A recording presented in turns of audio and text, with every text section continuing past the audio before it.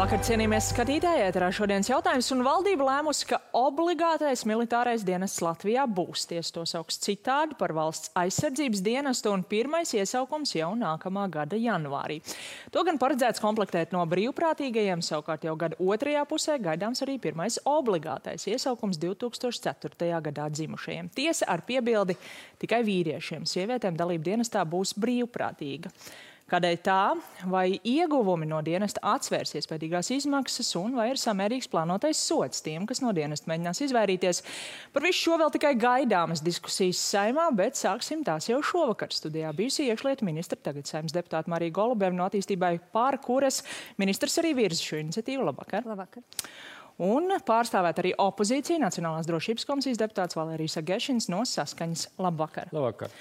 Krievijas karš Ukrainā bija acīm redzam tas grūdienis, kas bija nepieciešams šāda dienesta veidošanā, jo pirms tam mēs atceramies nebija tāda plaša ne politiskā atbalsta, ne arī, jāsaka, profesionālajā vidē, arī starp ekspertiem, arī NBS komandieris nepauda tam atbalstu, un tā pārliecība, kas valdīja, bija, ka tie līdzekļi ir vairāk jāiegulda tomēr profesionālās armijas stiprināšanā. Šobrīd, redzot tās potenciālās izmaksas, kas jau ir izskanējušie miljoni gadu, mēs redzam, ka, ja mēs gribam gan stiprināt mūsu bruņotos spēkus ar jaunu bruņojumu, modernu, gan arī attīstīt šo dienestu, tie vairs nav 2%, tie nav 2,5%, tie ir jau 3% no IKP ik gadu. Atmaksāsies šādi ieguldījumi?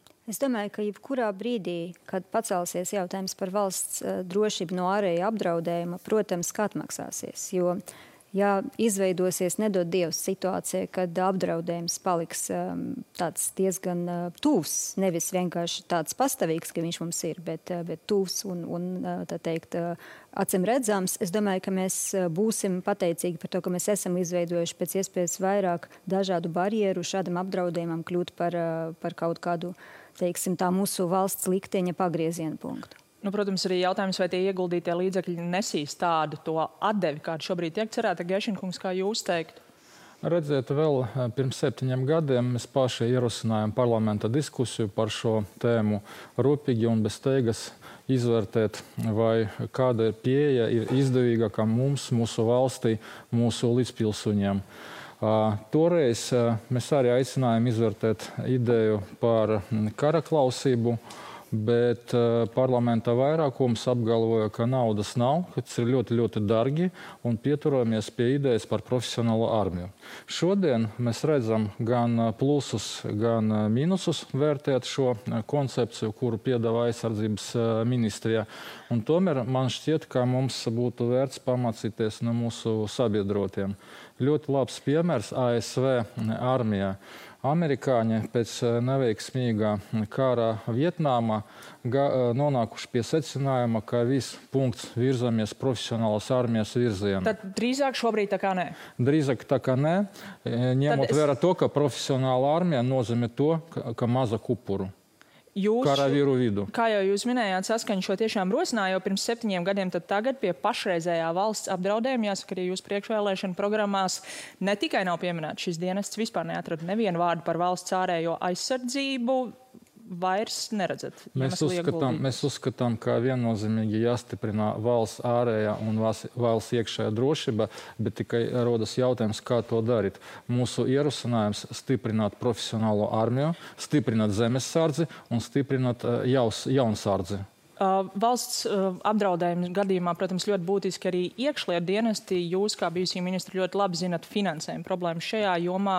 Kā jūs redzat, vai šis finansējums varbūt nebūtu tomēr virzāms šajā virzienā? Mēs redzam ekonomiskos apstākļus, un diez vai mums būs nauda, kur novirzīt aizsardzības budžetā, skolotājiem, mediķiem, arī iekšlietu dienestā. Es godīgi sakot neredzu šo kā dilēmu. Es esmu pārliecināta, ka mums jāiegulda gan iekšējā drošība, tas ir iekšlietu dienestos, gan arī aizsardzības resorā, taiskaitā arī šajā valsts aizsardzības dienestā, kas tagad tiek veidots, bet te jāsaprot, ka runa nav par to, ka tik iesaukti 10 000 no pirmā gada. Runa ir par ļoti pieticīgu cilvēku skaitu, sākumā tikai brīvprātīgo, pēc tam būs neliels iesaukums, un tā arī turpināsies ar nelieliem iesaukumiem, tāpat, ka Zviedrija, tāpat, ka daudzās citās valstis. Te runa nav par to, ka attiecīga vecuma visi vīrieši tiek iesaukti. Par to, kāpēc tikai vīrieši, jau var diskutēt. Es kopumā piekrītu, ka mūsdienās tie varētu būt visi, bet, jebkurā gadījumā tas būs neliels procents no visiem cilvēkiem, kas ir attiecīga vecuma grupā.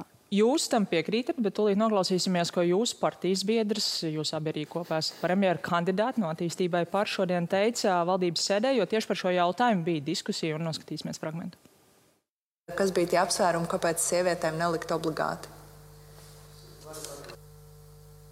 Redziet, ja mums ir vajadzīga speciāla uzdevuma vienība, kas spēj maksimāli konkurēt spējīgi, šajā gadījumā būt labāki par citu speciālu uzdevumu vienību, tad acīm redzot, ja mēs šeit attiecinātu principu, ka mums būtu 50% vīriešu, 50% sievietes un vēl kaut kas, vienkārši mēs to padarītu par vienību, kas neko nevar izdarīt.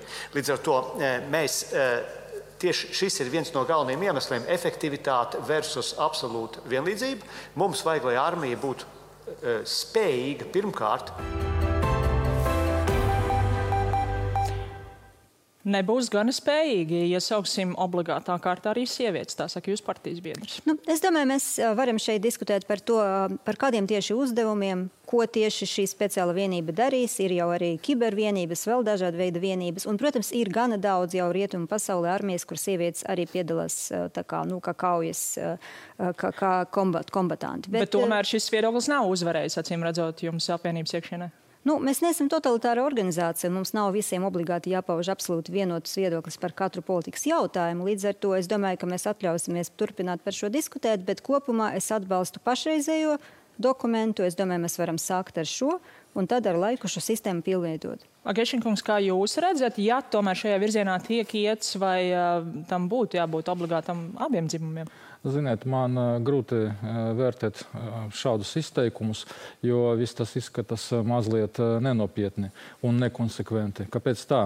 Sākumā bija runa par 2027. gadu tikai, pēc tam parādījās 2025. gads, un tagad jauns datums - 2023. gada 1. janvāris. Un šis viss nostājās mainās zibenīgi un ātri. Bet šis ir jautājums tomēr par tādu principu, un tas ir arī jautājums par jūsu nostāju šajā jautājumā. Jūs ieskatā, ja vispār tas virzās uz priekšu, būtu jādien gan vīriešiem, gan sievietēm, vai tomēr tikai vīriešiem, kā tas tiek virzīts šobrīd, vismaz obligāti sievietes var brīvot? Es domāju, ka mums jāpieturas pie esošas pieejas un sabiedrībā šādu pieeju profesionālo armiju ar vīriešiem un sievietēm akceptē, pieņem. Un man šķiet, ka mums šī profesionālās armijas reforma vēl nav pabeigta līdz galam. Tāpēc man grūti mēģināt uzlabot to, ko es negluži atbalstu. Tad jums nav īsti viedokļi, kā vajadzētu, jo neatbalstāt konceptu kopumā? Nē, mēs atbalstam profesionālās armijas ideju, un, kā mēs zinām, tur diena gan sievietes, gan vīrieši bez jebkāda seksisma. Jo tas jautājums, kas man radās, ir tiešām, vai šī dienesta tas pamatmērķis primārais ir, kā Pabrikungs minēja, tur speciālo uzdevumu vienību veidošana, vai arī, lai tādā hipotētiskā stundā X mums ir pēc iespējas vairāk iedzīvotāji, gan vīrieši, gan sievietes, kas zina, kā rīkoties mākslīgā aizstāvībā. Tas nav gluži tik vienkārši. Runa ir par to, ka mēs pakāpeniski ar šo valsts aizsardzības dienestu papildināsim to cilvēku rindas, kuram ir militāras prasmes. Un šīs militāras prasmes pēc tam var arī nākamajā posmā, ja cilvēks izvēlēsies karjeru armijā, tikt uzlabotas un arī audzētas. Respektīvi, mēs ejam uz to, ka mums būtu vairāk kopumā apmācītu cilvēku, kas var nepieciešamības gadījumā iesaistīties kara darbībā, aizstāvēt Latviju. Un šis ir vienkārši viens posms, tā teikt, viena no takām, bet mēs ejam arī paralēli citu taku, respektīvi, piemēram, mēs plānojam lielāku gaisa aizsardzību un tā tālāk un tā joprojām. Tas ir arī ļoti būtiski, bet viens neizslēdz otru. Tas viens no argumentiem, ko šajā diskusijā, ko jau redzējām, minēja arī Mužnieces kundze, izglītības ministre, ka galā bez šī militārā dienesta kā alternatīva tiek piedāvāts arī civilais dienests. Tas ir personām un citējot tagad šo sagatavoto likuma projektu, kuras savu domu, apziņas vai reliģiskās pārliecības dēļ nevar pildīt militāro dienestu. Es saprotu, ka tas ir arī iespējams kāda veselības problēma gadījumā. Un tie piemēri, kas ir minēti, kas tad tajā civilajā dienestā varētu tikt darīts, pagaidām skaidrības vēl nav. Tas ir aprūpētāji, palīgstrādnieki, māsu palīgi stacionāros, atbalsts ugunsdzēsējiem. Tāds kā, piespiedu sociālais darbs kaut kādā mērā? Rūpīgi esmu iepazinies ar šo projektu, un man personīgi rodas jautājumi gan par mūsu studentiem, attiecībā uz kuriem izņēmumu nekādu nebūs, cik es sapratu. Ir izņēmumi. Pārunāsim par studentiem, bet par šo alternatīvo dienestu? Par alternatīvu dienestu, un tas man atgadina patiesībā padomju laika pieeju, kad arī tika piedāvāts pārbūvēs pārkārtošanas laikā, Gorbačova laikā, arī kaut ko tādu iziet tiem, kuri kaut kādu iemeslu dēļ nevarēja dienēt. Bet katrā gadījumā, arī šie mēneši un gadi ir no dzīves izsvitroti gadi. Iedomāsimies situācijas. Gadus jauns cilvēks plāno savu dzīvi.